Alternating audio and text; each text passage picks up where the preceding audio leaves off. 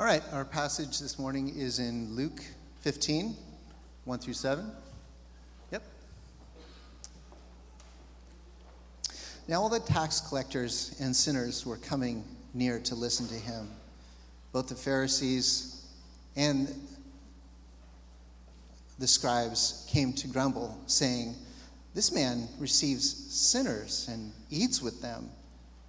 He told them this parable, saying, "What man among you, if he had 100 sheep and had lost one of them, does not leave the 99 in the open pasture and go after the one which is lost until he finds it? When he has found it, he lays it on his shoulders, rejoicing.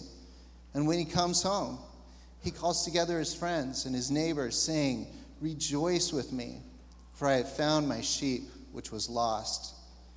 I tell you that in the same way, there will be more joy in heaven over one sinner who repents than over 99 righteous persons who need no repentance."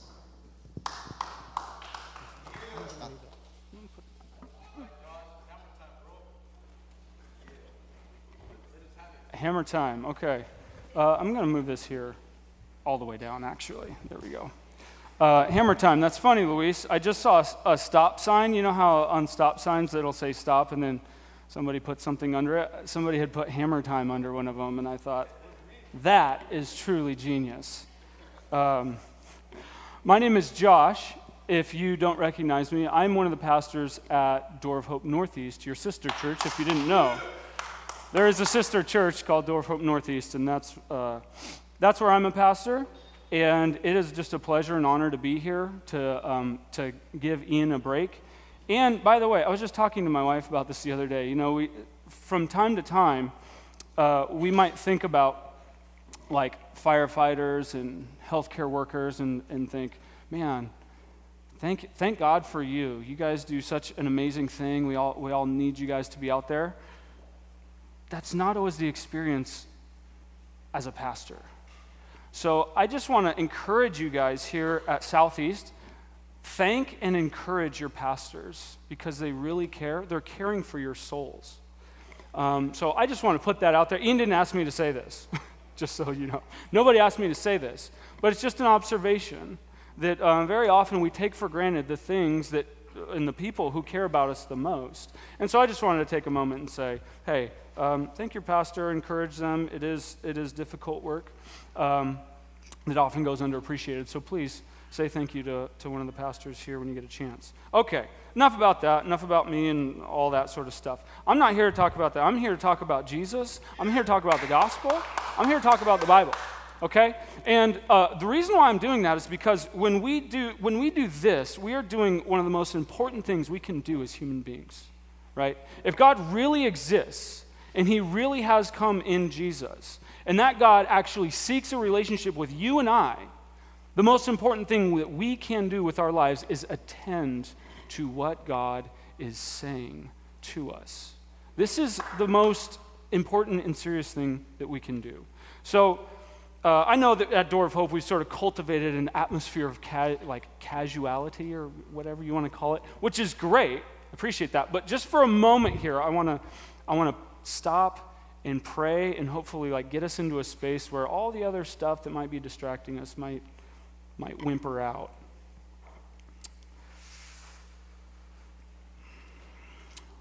O Holy Spirit, descend overflowing into my heart. Enlighten the dark corners of this neglected dwelling and scatter there your cheerful light. Amen. That was a prayer from St. Augustine. By the way, I sometimes find great words in the prayers of others and praying them, so I hope that wasn't too weird for you. I'm not trying to be liturgical on you, but I do think that's a great prayer. Okay, so I have a saying that I just heard on the television. I'm getting it away, and maybe you've heard this before. It'll ring some bells for you. Do you remember this saying? P. Sherman, 42 Wallaby Way. Do you remember what that's from? That's from Finding Nemo, the Disney animated movie about this is a brilliant movie. It's about a clownfish, a dad clownfish, who loses his son and goes across the entire ocean to find his son. And what has happened is the father, his name's Marlin, the father, this clownfish, he's there with his little wife fish or whatever, and they have all their little eggs, and then this barracuda or some like brutal fish comes and gobbles up all his little fishlings, eggs, and his wife, and he's only left with one named Nemo. And so he is traumatized by this experience, and he will take no risks and will not allow Nemo to take any risks. And so he says, no, you stay in the reef, you got to stay close to everybody, just be very, very, very safe. Well, eventually in the story, Nemo ends up getting captured, and then so Marlin, the father, has to leave the reef. He has to go and take on all these risks to go find his son. And he does all these things that are exactly contrary to everything that he was teaching his son about life, about the world, about the reef. He's doing everything contrary to that. Why? Because he wants to find his son. His son is lost. If he had lost his keys over the edge of the reef, he probably would not have done that, right? So my point in bringing this up and connecting it to the parable here is that we show how much we value something by what we do when we lose it, by how much we rejoice when we find it, and how much anxiety we have, and how much risk we're willing to undergo to find what is lost, to recover it. That's what this story is about. That's what all the stories actually in Luke 15 are about. It's actually 3 stories back to back that are all about something that's lost and then recovered. This one's about the lost sheep that's recovered. After that, there's a few verses that are a parable about a lost coin that's recovered. And then finally, the last one is about 2 lost sons. We call that the parable of the prodigal son, which is very unfortunate for a title for it, because it's really a parable about 2 lost sons, one of which is recovered. And in all of these stories, what happens is something is lost and then recovered, and then there's great rejoicing at it being recovered. So that's the point of it. Now, the context coming into this in chapter 14 is Jesus has had a series of encounters with other people in which he's stabbing at or trying to break down and untwist their ideas of social hierarchies. He's kind of poking at their social milieu and saying, you guys are looking horizontal at each other and saying, how can I size up? How can I end up at the top of the pyramid? Don't do that. So he starts out by saying, hey, you know what? If you're invited to someone's house for dinner, don't assert yourself into a place of prominence as though you're really important so that your star will rise. Because someone else more important than you might come along and then you get asked to go down. That'll be really embarrassing for you. Don't do that. Then he also says, when you have a banquet, when you invite people over, don't invite the well-to-do people who are going to help your star rise, who are going to help your star ascend. Rather, invite the people who aren't going to do that. Invite the nobodies. Invite the people who can't pay you back. Invite them. And then he tells them this parable about a guy who had a banquet, and he invited all the important people. And guess what they did? They all made excuses why they weren't going to come. They didn't show up. So he said, you know what? My house is going to be full. I will not take to this. So go out into the highways and the hedges, the highways and the byways. Go get the deviants, the social miscreants, the nonconformists. Bring them in here and let my house be full. And none of those people who are so important are going to enjoy my feast. And then he finally ends the chapter by saying, unless you hate your father and your mother, your sister and your brother, and come be my disciple, you can't be my disciple. It just won't work that way. And just so you know, in their society, in saying that, what he's calling you to do is to become an outsider in their society. Because one of the most dishonorable things you can do, one of the ways for people to peg you as a bad person, as a disreputable person, is to dishonor your family like that. So this whole way, Jesus is poking at the ways in which we're like trying to one-up ourselves, trying to get higher up. That's the context. And then Jesus has this encounter with the tax collector, or with the Pharisees and the scribes here. I'm going to read it again, verses 1 and 2. Now the tax collectors and sinners were all drawing near to him, that is Jesus. And the Pharisees and scribes grumbled, saying, this man receives sinners and eats with them. Now, here's the interesting thing. I'm going to pause right there. when we see this, obviously we already have in our minds like, oh, Pharisee, scribe, black hat, bad guy. So we're like, they're doing something, these are bad guys, they're doing something wrong, but we don't really know why. We don't really understand what's going on. See, what they're actually doing, what the Pharisees are doing, the reason why they're making a big hubbub over this is because they look at the world very different than we do. For one, they don't see human beings as these isolated atoms that are not even connected to one another, like billiards like pool balls on a table, and so one only moves if another one runs into it. They see life and humanity as a sort of fabric, their society, in which if you pull one of the threads out, the whole thing can unravel. They see human beings, our destinies, as inextricably tied to one another. So what you do matters for my own life, for all of our lives. So there's no such thing as like a private sin where, okay, you do that and I'll just, turn a blind eye, whatever, you do you. That's your way of doing it. No, because what you're doing will affect me eventually. That's the way that they looked at it, and one of the reasons why they looked at it that way is because they read their Bibles. By the way, you should read your Bible. They read their Bibles. They knew from the prophets and from those who wrote the history of the Old Testament that God had made a covenant with Israel. And the stipulations of the covenant were, I'm going to be your God and you're going to be my people. But if you reject me as your God, by not following the way that I lead you, I'm going to kick you out of the land. You won't receive a blessing, you will receive a curse. You will get kicked out of the land. And that's exactly what happened. It says that they were kicked out of the land because of their sin. And in fact, when God in his graciousness brought them back into their land and blessed them so that they could start building the temple and rebuilding their lives, there's a guy named Nehemiah. You can read it in Ezra and Nehemiah. Go do it. Read your Bible. Nehemiah, at the end, he establishes everything. He goes away for a little while, and when he comes back, he realizes they're going back into the same sin as before, and he freaks out.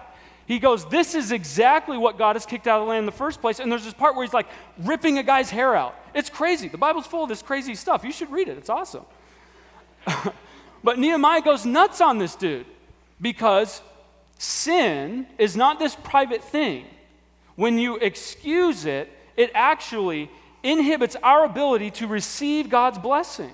That's the way that they looked at it. Their main question is, how can we live righteously before God and receive God's blessing? And just to ram it home for you, if you actually believed that the gas prices are rising because of sin in our society, you would not be like, oh yeah, you do you. If you thought that your taxes would go down and the price of everything would go down if people would just shape up, you'd be more like these Pharisees saying like, hey, we need to clean this place up. You would be. So anyways, you probably may not have heard me like put the Pharisees in such a light that you would actually be like, well, maybe they're onto something, But we have to set this up in order for us to get that punch in the gut that Jesus has for us this morning, okay? So that's the Pharisees. How does Jesus respond? Verse 3. So Jesus told them, the Pharisees and scribes, this parable. What man of you, having 100 sheep, if he has lost one of them, does not leave the 99 in the open country and go after the one that is lost until he finds it? And when he has found it, he lays it on his shoulders, rejoicing. And when he comes home, he calls together his friends and his neighbors, saying to them, rejoice with me, for I have found my sheep that was lost. So Jesus responds by telling them a story, telling them a parable, but he does so in the form of a question. Did you notice that? He does so, in the Greek actually, this whole thing is a question. Would you not? And then he tells the story. Wouldn't you do that? So here's where the brilliance of Jesus comes in. I love how brilliant Jesus is, except for when it turns on me. But even then I love it, because I'm screwed up. So I need it. But anyway, here's how the brilliance of Jesus comes in. He puts it in the form of a question for several reasons. One is because he's painting them into a corner. He's forcing them into this dilemma, right? So which one of you, if you had a sheep that was lost, wouldn't leave the 99 to go rescue it, right? So if you say, I wouldn't do that. I wouldn't do that. Who's going to actually say that? I think it's significant that Jesus uses this sheep metaphor for several reasons. And one is because back in Ezekiel 34, go read it. Bibles are available to you. Go read your Bible. In Ezekiel 34, what God says is, woe to you shepherds of Israel. The leaders of Israel are called shepherds. That's what the Pharisees and scribes thought that they were. It says, "Woe to you, shepherds of Israel, for you feed yourselves and you do not feed the flock. In fact, you devour the sheep. So I myself am going to remove you from being shepherds of Israel, and I myself will shepherd my people." So if they say, no, we wouldn't do that, they're basically saying, we're bad shepherds. We should be tendering our resignation right now. So that's one option. But if they say, yes, we would do that. We'd leave the 99 to go get the one. If they say that, then what are they grumbling about Jesus for? They should actually be joining Jesus and going after these lost sheep. See how they're painted into a corner, right? So he puts them into this dilemma. And in doing so, he's actually doing two other things. So by painting them into this corner, he's actually bringing to the surface where their hearts really are. Where their hearts really are. And he's also, at the same time, showing how God really is. So the first part of that, the way that their hearts really are. So at worst, let's just take the most crass possibility. At worst, they don't care about the sheep. They don't care about Israel. They just care about their status and prominence. But let's just give them the benefit of doubt. Say, at best, where their hearts are, they are trying to defend. They're trying to defend a God who doesn't really exist. They're trying to defend a certain version of God that is not reflecting how the real God really is. And what I mean by that is what they are doing is they are thinking that God's judgment, his concern for righteousness, has eclipsed and overshadows his mercy. They're saying there's no room for mercy, there's only room for judgment. For them, the metaphor isn't lost sheep. These aren't lost sheep. These are spots. These are blemishes. These are cancers that need to be removed, that need to be scrubbed out, that need to be pushed away. That's who these sinners that Jesus is eating with, that's what they are. See, they read their Bibles. Once again, you should do it too. They read their Bibles, but they had a sort of misreading of the Bible. They only read certain portions, and if you read and you put together certain verses of Scripture, you will think this way too. And many people still do. They think God's primary, his front foot is judgment. That's what God is really after. Justice, righteousness. But the most quoted verse in the Bible, you know what the most quoted verse in the Bible is? It's from Exodus 34. And in that verse, God is actually explaining who he is. I think it's significant that the most quoted verse in the Bible is not only about God, but is actually God himself declaring who he is. Let's see what it says. Oh, the context here, by the way, is Moses. Moses is talking with God on the mountain. And Moses says, God, show me your glory. That is, show me as you actually are. And God says, Moses, I can't do that or else you will die. But here's what I'll do. I'll hide you in the rock. I'll put my hand over you. And then as I pass by, I'll take my hand away and you can see my backside. And what happened after that was Moses' face glowed. Now, I don't know why it is that when God moons somebody, their face glows. But I've never seen that happen. I've never seen that happen with anyone else. I'm not even going to consider trying it right now. We'll see. Even if you asked me, I wouldn't even try it. So anyways, so God, this is what God says to Moses. The Lord passed before him, that is Moses, and proclaimed, the Lord, a God merciful and gracious, slow to anger, and abounding in steadfast love and faithfulness, keeping steadfast love for thousands, forgiving iniquity and transgression and sin, but who will by no means clear the guilty, It goes on and says a lot more that I would have to really explain.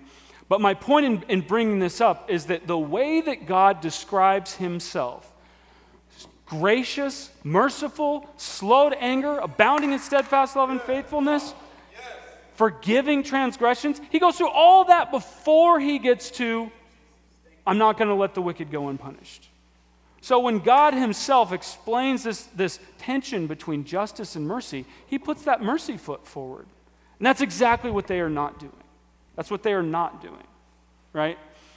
For God, these people are not blots and blemishes simply to be removed, but they are lost sheep to be cared for, for God himself to risk going out and saving. So, he's revealing that their hearts are really more concerned with judgment than with mercy. By the way, our cries for judgment or for justice in our world, they're not entirely bad. But do you realize that when you cry out for justice, what you're actually doing is assuming that you are righteous? That if judgment does come, it's not going to fall on you, it's going to fall on someone else. Just something to bear in mind. And by the way, if you're going, Josh, God says that he will judge. I know that. Jesus knows that too. He's not saying that right now. He's not saying that right now. It's not this text. That's for another time. So, it's revealing who God is, or who they are, and it's also revealing who God is. How so? Well, I think that there's two really significant things in here. The first is in verse 4 where Jesus says, "What man of you having 100 sheep, if he has lost one of them, does not leave the 99, get this, in the open country, in the wilderness, and go after the one that is lost?" Why does he say that? Why does he say out in the wilderness? He just leaves them in the wilderness. If Jesus were giving them like best practices for a shepherd, this would be a terrible piece of advice. Because if you lose one sheep and you leave 99 to find it, then you don't have one lost sheep, you have 99 lost sheep. Okay, so Jesus is not giving them advice about how to manage sheep. What he's actually getting at, I think, is that look at the abandon with which God goes out for the sheep. Look at the value he places on the sheep, that he is just going. It's like a parent. You know, if I'm a parent of two very small children. If one of them were lost, I would not be thinking about it. I would be tearing out after one of them. Maybe like that clownfish, I don't know. But I would be after the one, okay? And by the way, it has nothing to do, like this isn't saying that Jesus doesn't care about the ones that are not lost. He only cares about the ones that are. It's exactly like how it is with a parent. If you're a parent, or imagine yourself as a parent, and one of your kids is sick or lost or threatened in some way, you have all kinds of anxiety about them, you're worried about them, you're doing everything you can for them, you're showing them all kinds of care and concern, and when they get better, you're going to rejoice and be so glad, and the other kids might be going, well, doesn't Dad care about me? Doesn't Mom care about me? Of course you care about them. If they were the lost one, you would be doing the same thing for them. So it's not about, oh, which one does God prefer? That's not what's going on here. The point is how much God values those who are lost. That's what God is like. He is a seeker of the lost, a seeker with what in our mind is irrational, reckless abandon. I mean, just look at the cross.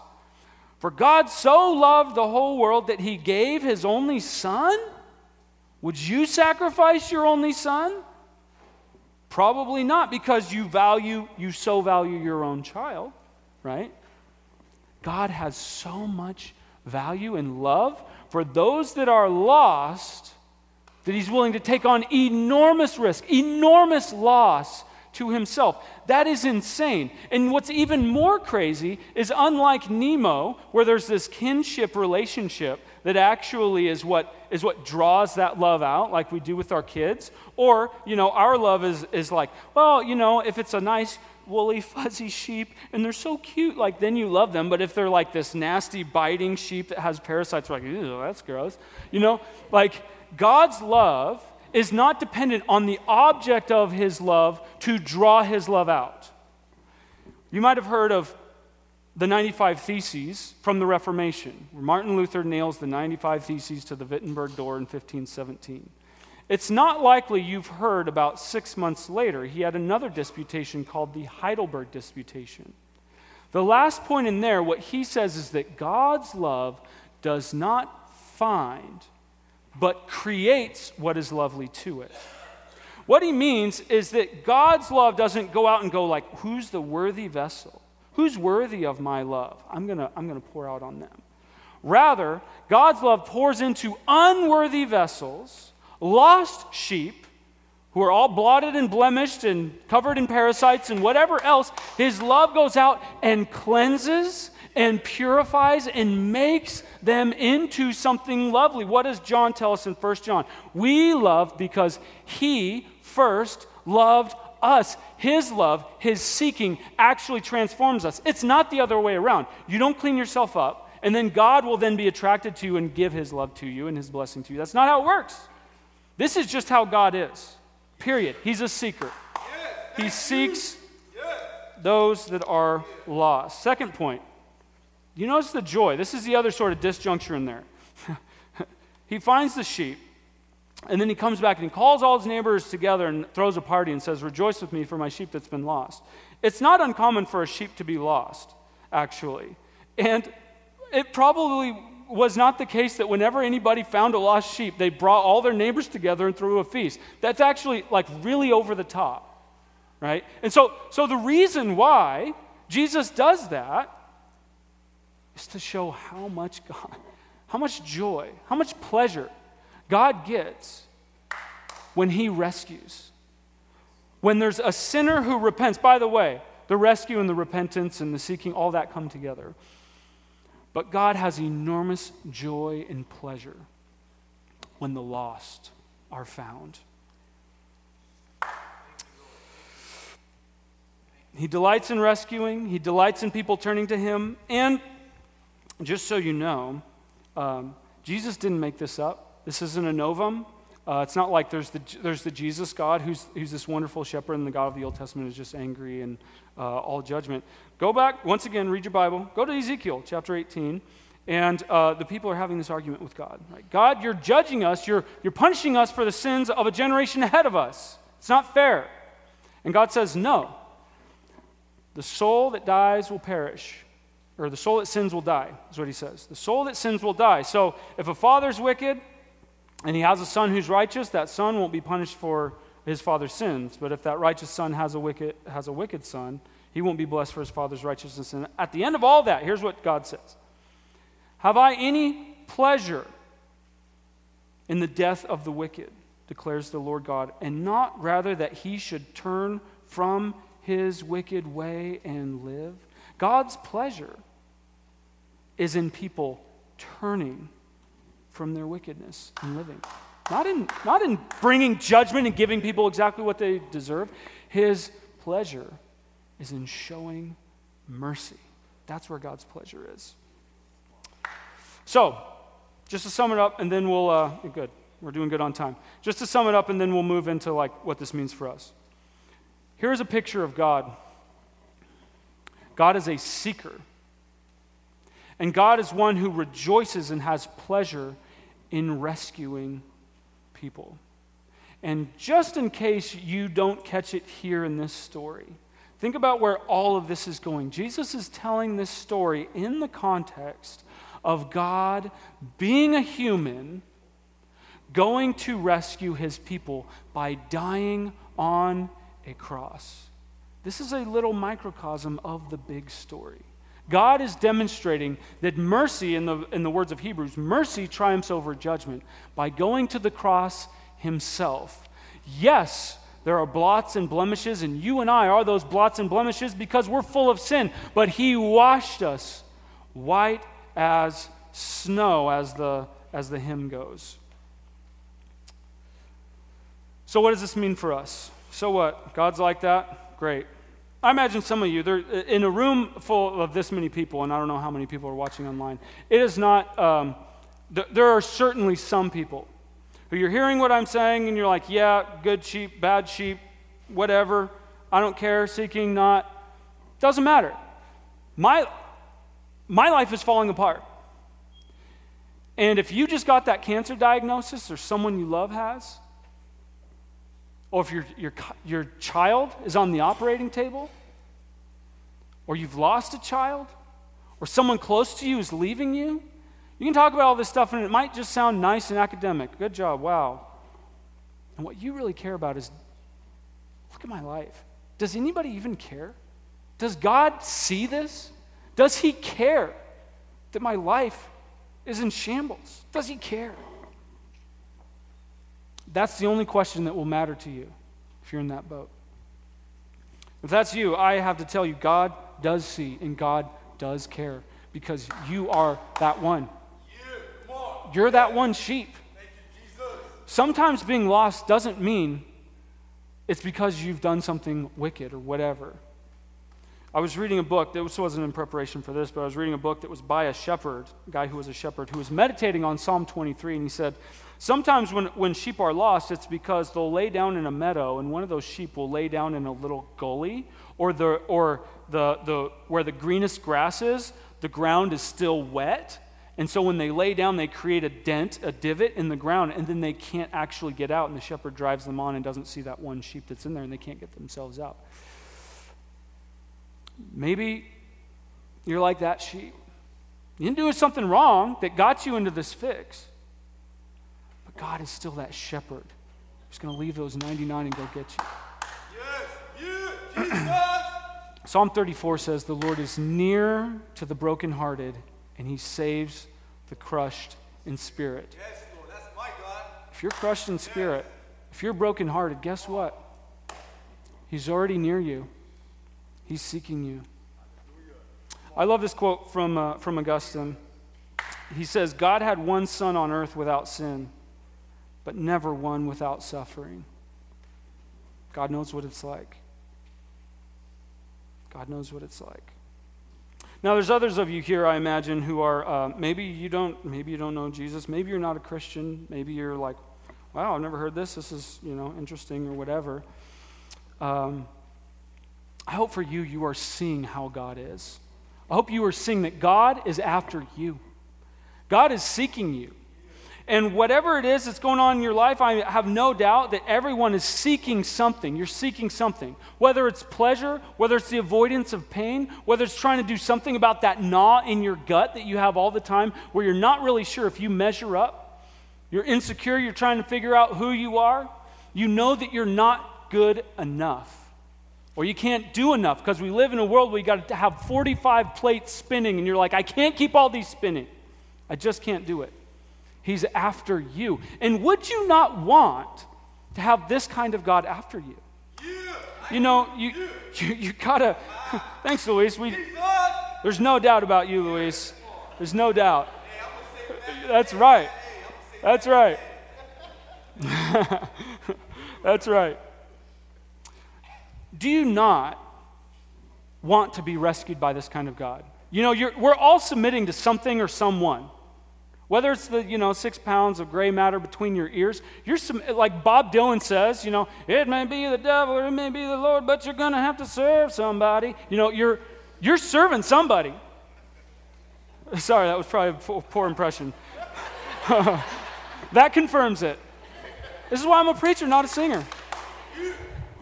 But the point is, you're serving somebody. Somebody else is in charge and you're submitting to who they are. Why not this God who seeks you and who will rejoice over you when he finds you? Why not this God? My King, my God. Yes. Finally, most of you, I am assuming that most of you here are kind of like me. You're fitting into this other category of the 99 who are kind of like, well, I'm glad you said that Jesus cares about the 99 too. Because, I'm not a bad person. I pay my taxes. I don't steal from my boss. I show up to work on time. I'm nice to people. I smile when I come to church. I hug my kids before I put them to bed. I'm a decent dude or gal. I'm a decent person. What's in it for me? Here's the question for you, if you're like me. If the one thing that God requires, if the one thing that we do that truly makes us human is to love God with all of our being, all of the time, how are we doing with that? 99? How are we doing with that? See, the truth is, nobody is that 99. Maybe for 1 second I am, Maybe you read your Bible, you pray, you come to meetings like this, you go out and serve people. You're walking alongside God, but you don't realize you're the one who needs to be found. I found this story a long time ago. I didn't know I was going to use it for this sermon, but I remembered it, and so I went back and wrote it down. This is a true story. It's from Turkey. A drunken construction worker who had been reported missing spent hours with a search party looking for himself on Tuesday.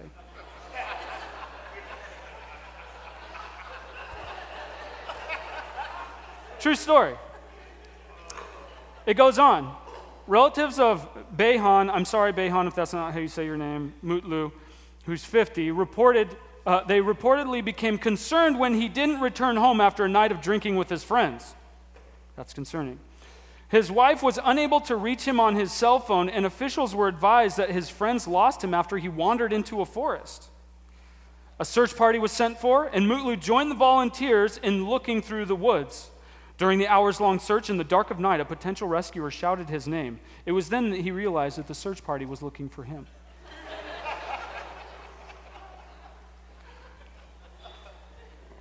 Now, that's a funny story, but let's be honest. Let's have a moment of honesty. We're all that guy. We're all that guy. You come alongside Jesus and you're feeding those who are hungry. You're worshiping with people alongside of you. But in truth, we're straying all the time. All day. Salvation, rescue, is not something that happens once in your life. It's what's happening to me every hour of every day. Is it happening to you? I need Jesus moment by moment, every single day, because I am, like the hymn says, prone to wander. Lord, I feel it. Prone to leave the God I love. Here's my heart, Lord. Take and seal it. Seal it for thy courts above. We're all prone to wander. For all of us, for every single, wherever you are, the life application is come to Jesus. Turn to Jesus. God is already seeking you. He's already there. He's right next to you. Turn to him and submit your life to him. Throw these things that you seek after to give you pleasure, to make you feel full, to make you feel like you matter. All these things that we chase after that grab our attention, that we think are filling our lives. Just give those to Jesus.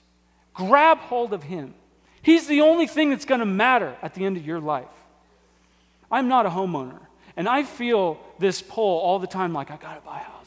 Got to buy a house. You need to be a homeowner. It's the wise way to spend your money. But you know what? God does not care whose name is on the deed over the roof over my head when I'm dead. He doesn't care. Jesus didn't have a home. Jesus never had a home. Turn to Jesus and talk to someone about what's going on in your heart. Talk to someone here before you leave. I'm sure there's going to be a prayer team. Come talk to me. I'll be available. Talk to me about what the Lord is doing, because he rescued us like the sheep to be brought back into the fold. We're a family. We're a family. We talk to each other about these kinds of things. Our faith is not a private thing. We are, that view of us being woven together is the biblical view of how we are as human beings. So talk to somebody about it. All right, Corey and worship team, you guys can come up. I'm gonna end with this quote from Augustine. It says this. This is from his book, Confessions, which if you haven't read it, read your Bible and then read Confessions. He says this, late have I loved you, beauty so old and so new, late have I loved you. And see, you were within, and I was in the external world and sought you there, and in my unlovely state, I plunged into those lovely created things which you made. You were with me, and I was not with you. See what he's saying? He's saying, I was searching, I was hungry, I was thirsting, and I was looking for you, but I was looking at all this external stuff, and I didn't realize that you were the one who's already seeking me. He goes on, you called and cried aloud and shattered my deafness. You were radiant and resplendent, and you put to flight my blindness. You were fragrant, and I drew in my breath, and now I pant after you. I tasted you, and I feel but hunger and thirst for you. You touched me, and I am set on fire to attain the peace that is yours. Is that you? If that's you, say, God, shatter my deafness. Open my blindness. Give me that taste, that desire that will thirst and long for only you and will not be satisfied until I have you and you Only. Do that today. Amen. Hey friends, this is Russ Lacey, one of the pastors here at Door of Hope Southeast. Thanks for listening to this teaching. We always want to encourage you to give to your local church and would never want to supplant that. But if you're a regular listener and would like to help our church as we seek to point people to Jesus and minister here in the city of Portland, we'd welcome your prayers and financial support. Just head over to doorofhopepdx.org and click Give from the menu bar. May God bless you